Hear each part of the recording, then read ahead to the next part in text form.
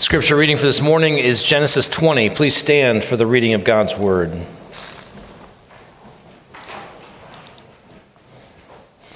From there, Abraham journeyed toward the territory of the Negeb and lived between Kadesh and Shur, and he sojourned in Gerar.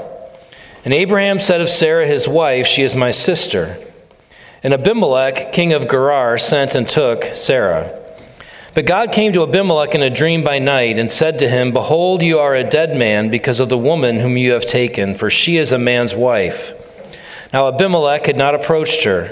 So he said, "Lord, will you kill an innocent people? Did he not himself say to me, 'She is my sister'? And she herself said, 'He is my brother.' In the integrity of my heart and the innocence of my hands I have done this." Then God said to him in the dream, "Yes, I know that you have done this in the integrity of your heart, and it was I who kept you from sinning against me. Therefore, I did not let you touch her. Now then, return the man's wife, for he is a prophet, so that he will pray for you, and you shall live. But if you do not return her, know that you shall surely die, you and all who are yours." So Abimelech rose early in the morning and called all his servants and told them all these things, and the men were very much afraid. Then Abimelech called Abraham and said to him, "What have you done to us? And how have I sinned against you that you have brought on me and my kingdom a great sin? You have done to me things that ought not to be done." And Abimelech said to Abraham, "What did you see that you did this thing?" Abraham said, "I did it because I thought, there is no fear of God at all in this place, and they will kill me because of my wife. Besides, she is indeed my sister, the daughter of my father, though not the daughter of my mother, and she became my wife. And when God caused me to wander from my father's house, I said to her, 'This is the kindness you must do to me at every place to which we come. Say of me, he is my brother.' Then Abimelech took sheep and oxen and male servants and female servants and gave them to Abraham and returned Sarah his wife to him. And Abimelech said, 'Behold, my land is before you. Dwell where it pleases you.' To Sarah he said, 'Behold, I have given your brother 1,000 pieces of silver. It is a sign of your innocence in the eyes of all who are with you, and before everyone you are vindicated.' Then Abraham prayed to God, and God healed Abimelech, and also healed his wife and female slaves so that they bore children. For the Lord had closed all the wombs of the house of Abimelech because of Sarah, Abraham's wife." This is the word of the Lord. Thanks be to God. You may be seated.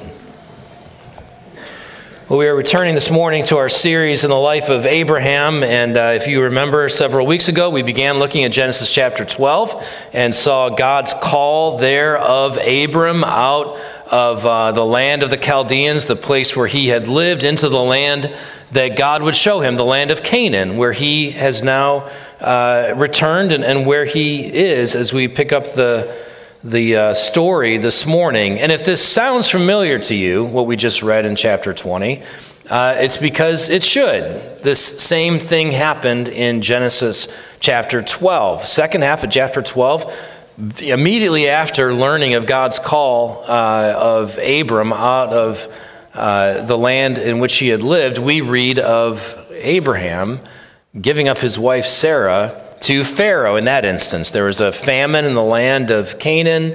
Abraham fled with his household and ultimately gave up his wife Sarah to Pharaoh. And the same kind of thing happened there as happened here. God afflicted Pharaoh in the same way that God afflicted Abimelech in order for Sarah ultimately to be returned to her husband, to her home. So, same story, different events. This is not a repeat of something that happened earlier. We all know that we tend to sin in ways that we've sinned before. None of us has ever been able to say, well, I committed that sin once and I never did again. All right, so Abraham did what we all do. He fell back into a sin, a grievous sin that had a huge impact on Sarah and on Abimelech and his household, all kinds of people all around him, including, of course, his very self. What struck me as I was studying Genesis 20 this week, what struck me as I was studying Genesis 20 was the excuse that Abraham gave to Abimelech in the passage. You saw it there when he said in verse 11, "There is no fear of God at all in this place." But who fears God in this passage? Abimelech. Abimelech is the one who fears God, not Abraham. There's no fear of God at all in Abraham. Now, the fear of God that Abimelech demonstrated was what we'll call a sub-Christian fear of God. It's not the fear of God that we actually are called to as a grace gift of God to enjoy. That wasn't the fear of God that was present in Abimelech. But in the case of Abraham, there was a complete absence of any fear of God at all. If there had been that, what we'll call a right fear of God or a Christian fear of God, a fear of God that actually springs from love for God and as a result of a due consideration of God's love for us, if that fear had been present in Abraham's life, he wouldn't have feared Abimelech.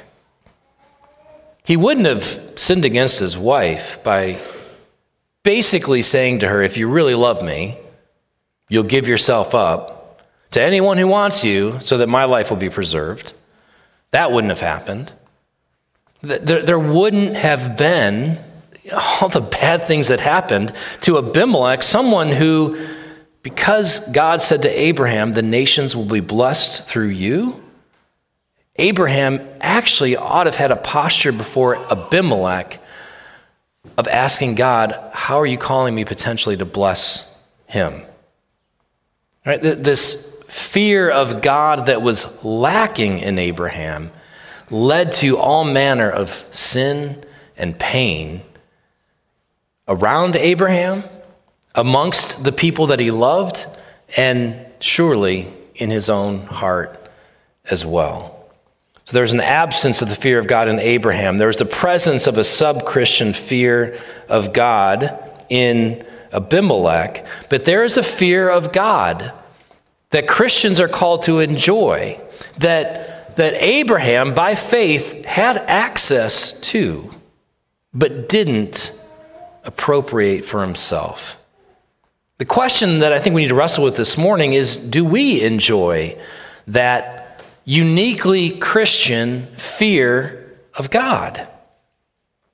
Or is your fear of God completely absent, like Abraham's? Or perhaps your fear of God as a Christian is more like that of Abimelech's, one that we would consider sub-Christian. The simple fact of the matter that's hard to get our heads around, but no less true, is that there is a fear of God that is a grace gift that actually flows from and is not in any way incongruent with the love of God. So the challenge to us this morning, I think, is to really begin to wrestle through, what does it mean to fear God in a way that doesn't look like Abimelech and terror concerning God's wrath, but as Christians actually is something that causes us to tremble with joy. Where does that kind of fear come from? That's what we'll consider this morning. We'll look at three truths from this passage, three things that we need to consider. First, the absence of fear. The absence of the fear of the Lord. Second, the presence of the fear of the Lord. And then third, the offer of the fear of the Lord in this passage. So the absence, the presence, and the offer. But first, let's pray. Heavenly Father, as we come before you this morning, we do pray that you would help us. Lord, there are things here, not just in this passage, but in your word, that we have such a hard time getting our heads around. I know I did this week. Lord, I thank you for the ways in which you've challenged me and are beginning to help me grow in this area. And I pray for my brothers and sisters here, Lord, that you would help us to grow, that you would help us to be people who rejoice in the fear of you in the same way that your Son rejoiced in the fear of you. Lord, we need major paradigm shifts in our thinking But Lord, we need more than just a change in our way of thinking. We need a change of heart. And so we pray that you would pour out your Spirit to that end. And we ask this in Jesus' name. Amen. All right, so first, the absence of the fear of God. And of course, we see that in the life of Abraham in this passage. Abraham, feared Abimelech. He said to Abimelech, I was convinced there was no fear of God in this land, that you were going to kill me in order to have my wife Sarah. Abraham was guided by his fear of man, his fear of death, of personal harm, of the loss of safety, right? These were the things that were driving Abraham. There was an absence of the fear of the Lord. There was a presence of this greater fear of personal harm in the life of Abraham. There was also with that, not surprisingly, because these two things go hand in hand, a failure to remember the promises, the goodness of God. It's indicated in the passage. It's actually, we see it in verse 13. When Abraham says, and when God caused me to wander from my father's house, I said to her, this is the kindness you must do to me. It actually, in the Hebrew, it's not even really like singular God, capital G. It's more the idea of when the gods. There's just this impersonal kind of reference to this God who had revealed himself to Abraham. This God who God says through Isaiah, that Abraham is my friend, right? This is the kind of relationship that Abraham enjoyed with God. Remember, we saw back in Genesis chapter 18 that God had come with the angels and Abraham had prepared this meal for them and then stood with them as they ate. It was an ultimate sign of fellowship. This is the God whom Abraham knew. And yet here we are in Genesis chapter 20, and Abraham, as he's talking to Abimelech, just kind of makes this random reference to the gods, like not even really the God, and then says, just kind of caused me to wander. There's no remembrance of, there's no holding on to the fact that this is the God who revealed himself to him, who led him out of one land into a land and said, I have promised you this place. And then whenever Abraham would wander away, God would find ways to bring him back to it. This wasn't an impersonal, uncaring, practically non-existent God who was causing Abraham to wander aimlessly. Now, the challenge, of course, is so often in our lives, when we find ourselves fearing something more than fearing God. And again, I'm using that word fear, but you've got to accept the fact that there's a different way of thinking about fear than the way that we always think about fear. All right? But there's a fear of man, a fear of loss, a fear of failure, a fear of harm, all these other fears that can be elevated of this grace-gifted fear of God, that when those things are elevated above that, we find ourselves forgetting who God is at all. It's as if we don't know him in that moment. We don't consider anything of his goodness, anything of his mercy, of his grace, of his provision in our lives. We can only see the thing that we dread, the thing that we've elevated to a place of importance above him. That's happening in Abraham's life. He's forgotten God completely. He feels as though he's wandering aimlessly. There's no one helping him. He's all alone. These are the things that he's telling himself, even though we know, and he knows better than we know, the rest of the story. All right. So, where did that lead for Abraham? Well, it led to him failing to love his wife, willingly giving her up. In fact, manipulating her in such a way that she felt a sense of obligation and duty to do that very thing. Fear of man, evidenced by a failure to trust God and ultimately a failure to love others. Now, we should not be too quick to judge Abraham, because as I mentioned in the introduction, we too do these very things. We fall back into sin patterns all the time. And I think if we were to step back and really kind of diagnose our hearts in that moment, take a good look at what's going on, we will find that it's not unlike what was going on in the heart of Abraham. There was something that was a greater fear in our lives, something that we had elevated to a place of importance above God that we were terrified we might lose.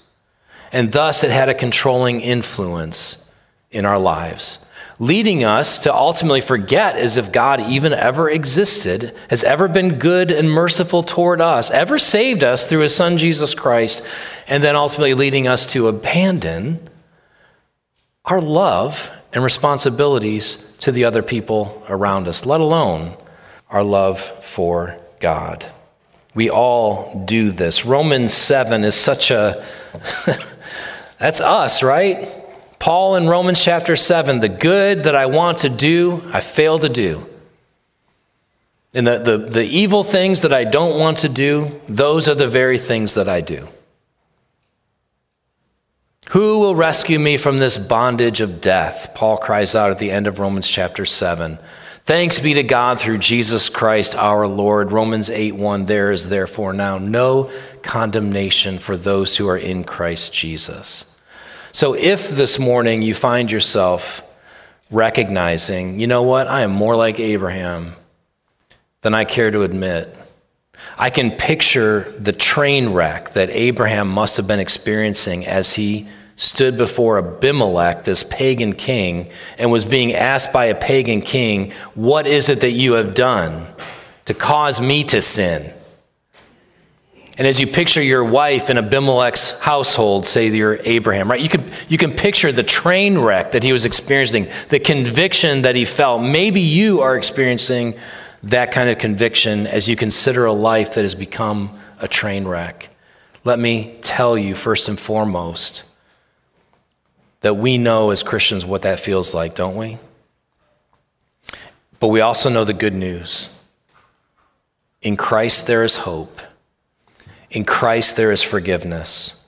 In Christ there is no condemnation. No condemnation means, for a Christian, no longer any dread of God's wrath.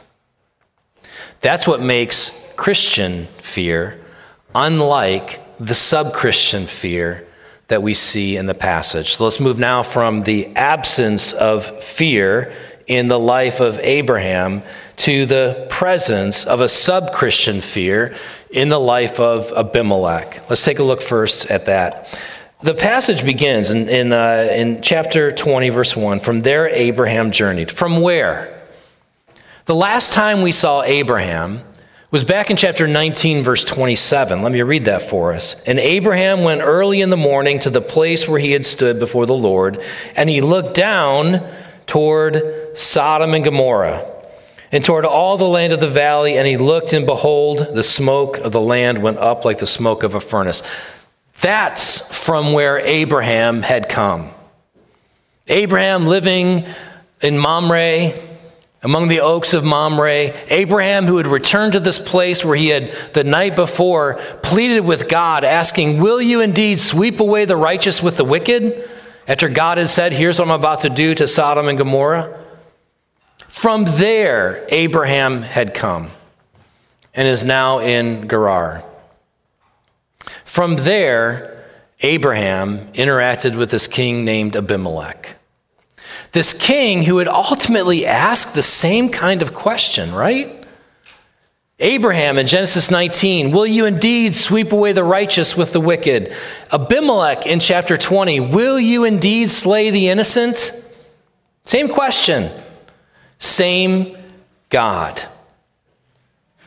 In Genesis chapter 19, Abraham said to God, will not the judge of all the earth do what is just?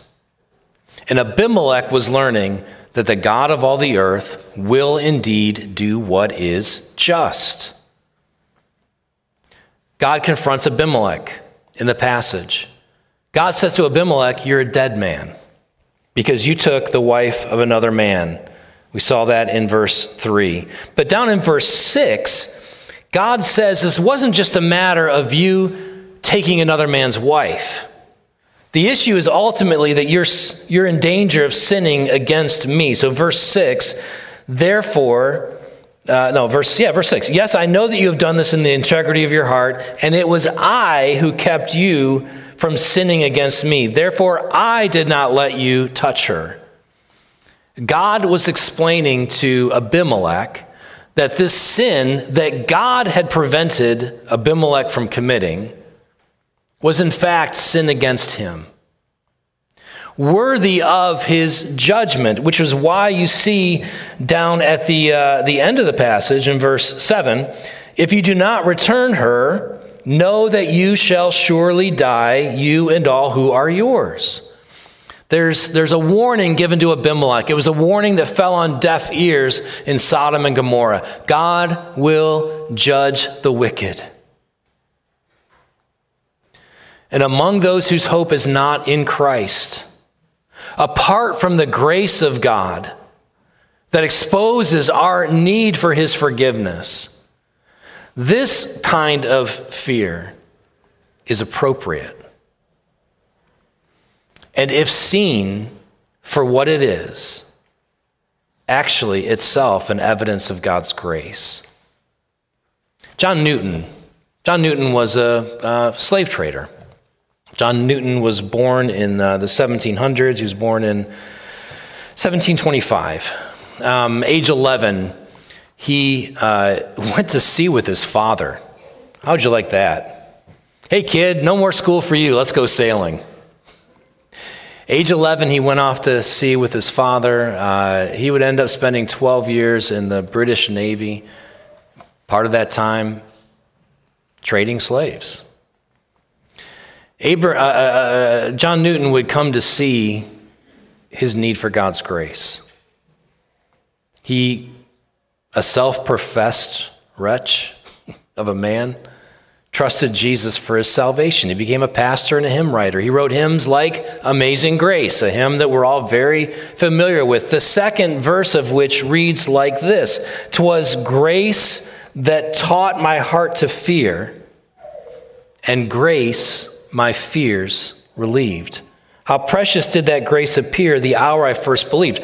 What John Newton came to see is that the fear of God's wrath that he felt was real, was appropriate, and the fact that he recognized it as such was in fact an evidence of God's grace in his life. 'Twas grace that taught my heart to fear.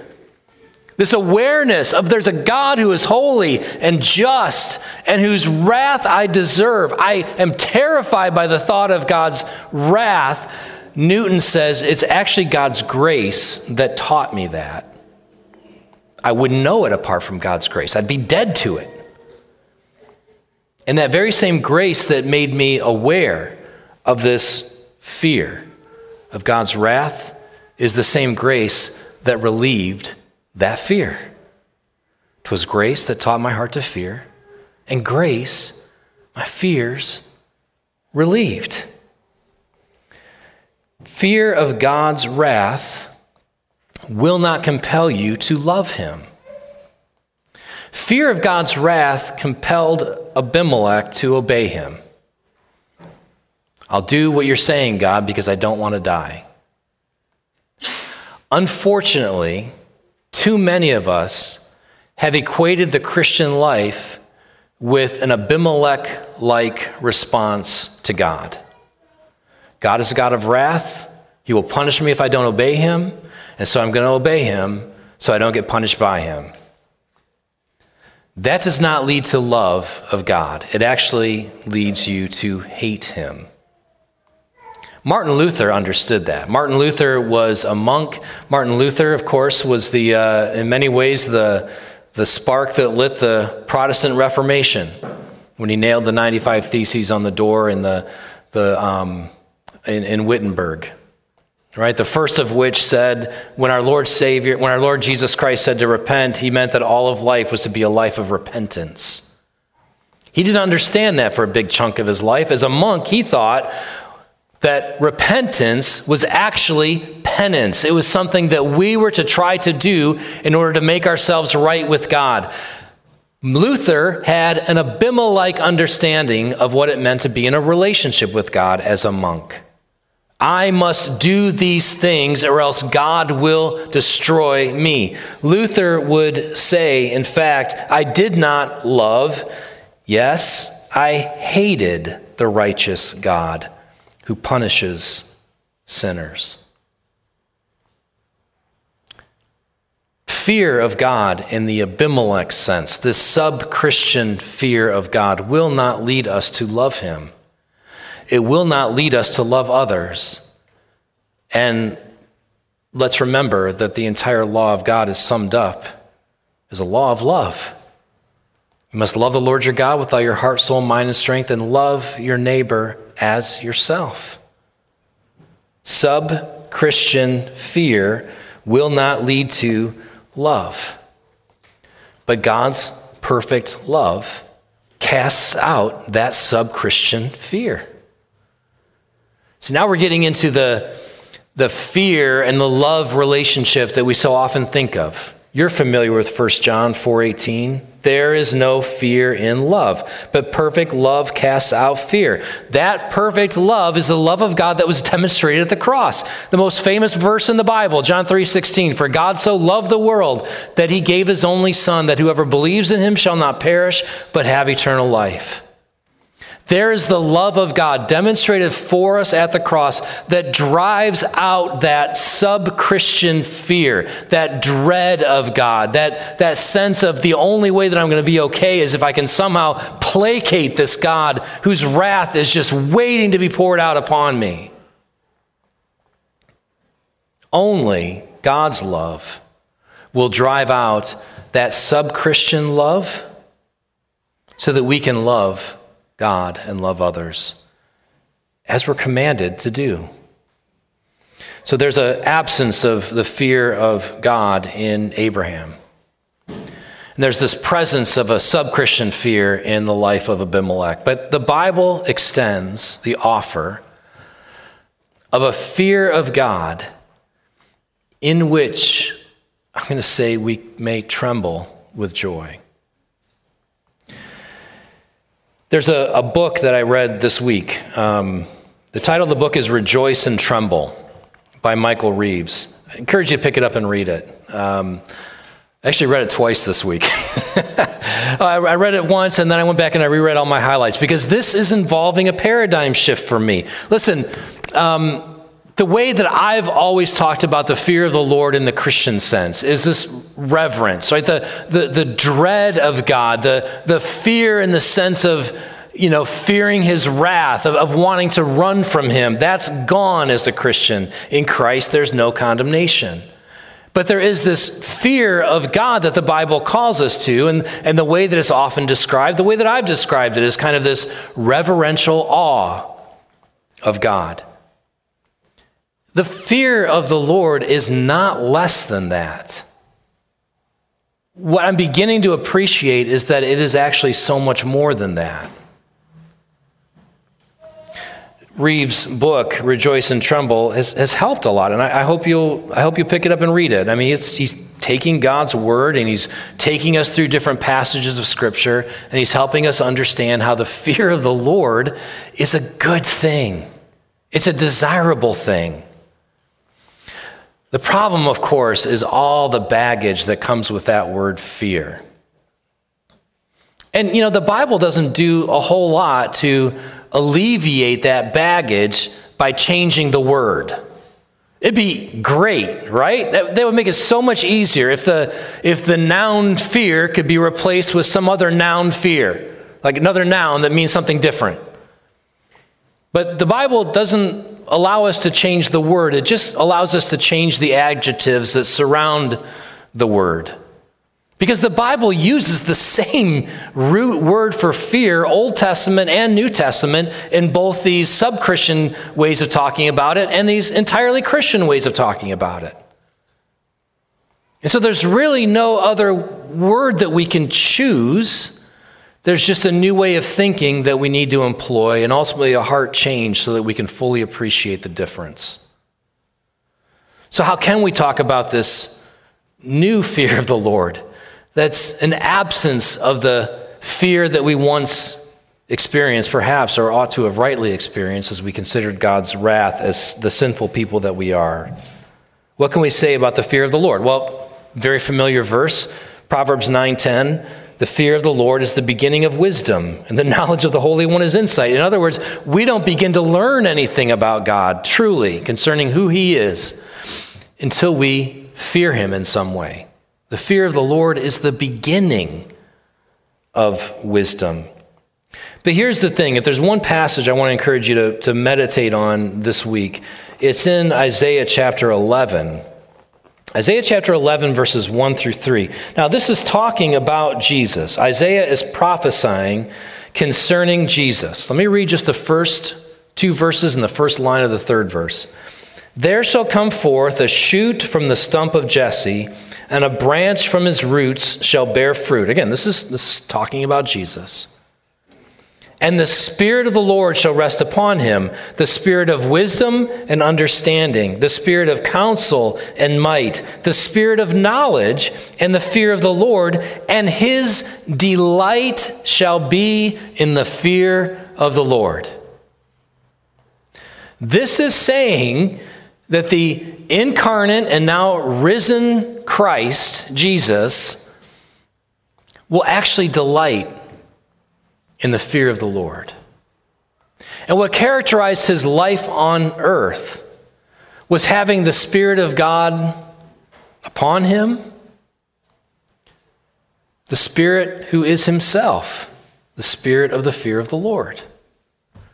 Now, 2 Corinthians chapter 3 says that we're actually being transformed into the likeness of Jesus Christ, and that same Spirit that rested upon Jesus indwells us now. You could connect the dots, right? As we grow as Christians, one of the things into which we are growing is a grace-generated, Spirit-enabled, empowered ability to rejoice in the fear of the Lord. Now, I know you're sitting there going, that sounds crazy. I can stand up and testify. I had to read the book twice because it sounded crazy to me too. But you go back and you read these passages and you realize, no, there's something here. I got to set aside that way of thinking about fear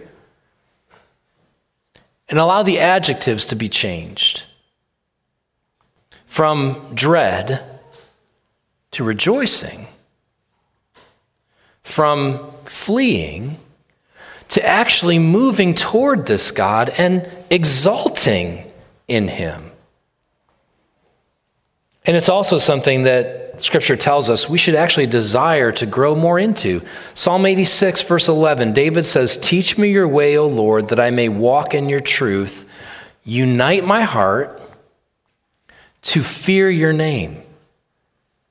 The whole problem with sin is that it has disintegrated everything that God had rightly integrated at creation.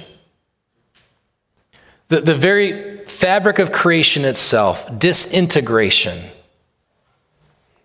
Man's relationship with God, once rightly integrated, Adam and Eve in the garden, walking in the cool of the evening with God, disintegrated. Relationships between people, disintegrated.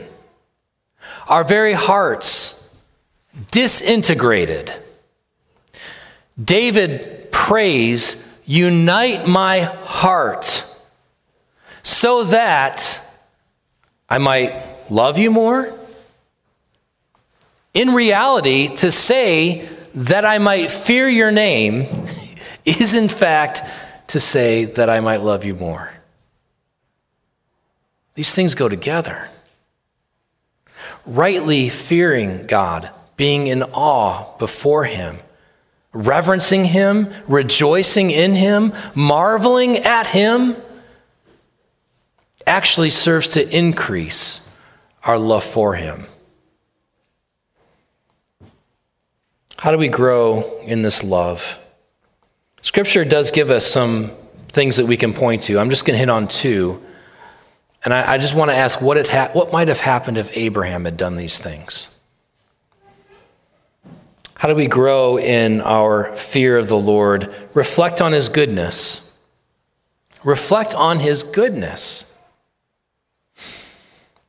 1 Samuel chapter 12, verse 24, Samuel speaking to the people of Israel says this, only fear the Lord. When they were fearing the nations around them, because they didn't have a king like all the other nations had, Samuel said to them, only fear the Lord and serve him faithfully with all your heart, for consider what great things he has done for you. I want to grow in your fear of the Lord in this joyful, reverential, awe-filled, grace-enabled way that actually serves to increase your love for him.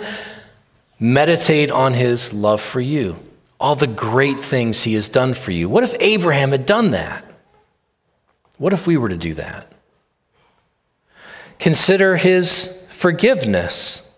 We read as part of the confession of sin this morning in Psalm 130, the assurance of forgiveness, Psalm 130, verse 4, but with you there is forgiveness that you may be feared. All right, reflecting on the forgiveness of God actually leads your fear of him to increase. Could that possibly be dread? You are a forgiving God. I'm terrified of you. I can't wait to get away from you. This is not the fear of the Lord. You are a forgiving God. You are a God who is holy. I deserve nothing but your wrath.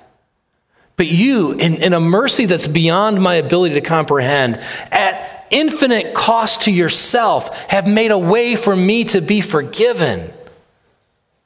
There's a hymn that we sing, a spiritual, every Easter. We did it this past Good Friday, and then we picked up those last two verses, added them on Easter morning, right? Were you there when they crucified my Lord? Were you there when they nailed him to the tree? Were you there when he raised up from the dead? Sometimes it causes me to tremble. That Hebrew word in the Old Testament that has to do with fearing God, used in both a good sense and a bad sense, is most often translated tremble. And that spiritual gets it. When we reflect on the significance of who God is, his holiness, his perfection, of our own sin, and of the fact that we only deserve this holy God to reject us entirely and pour out his wrath upon us. And then when we consider the cross, where God demonstrated his love for us, in the crucifixion and in the resurrection of his son, Jesus Christ, it causes us to rejoice and tremble. Not with a trembling that has to do with guilt and condemnation and dread of the potential for future judgment. That's gone. But a trembling such as I've never experienced, but I long to. My prayer for you, my prayer for myself, is that we will grow in our understanding of what it means to rightly fear God. To not have that whole idea be something that's completely absent from our lives. Nor to have it be something that's like so much of what we experienced perhaps growing up, and perhaps that's been your experience to this day. I have to obey God. If I don't, he'll crush me. But rather to experience this Christ-like, Spirit-enabled, grace-empowered fear of the Lord that causes us to say with joy, sometimes it causes me to tremble. Let's pray. Oh, Father in heaven, we pray that you would help us to rejoice the way the psalmist rejoiced. Clap your hands, all peoples. Shout to God with loud songs of joy. For the Lord, the Most High, is to be feared, a great king over all the earth. Lord, these things just don't go together in our heads. That's our problem for which we need your help. Lord, may it be that as we consider what it means to rightly fear you, to rejoice and tremble before you, it leads us to shout to one another, clap your hands, be glad, rejoice with loud songs of joy. And we ask this in Jesus' name. Amen.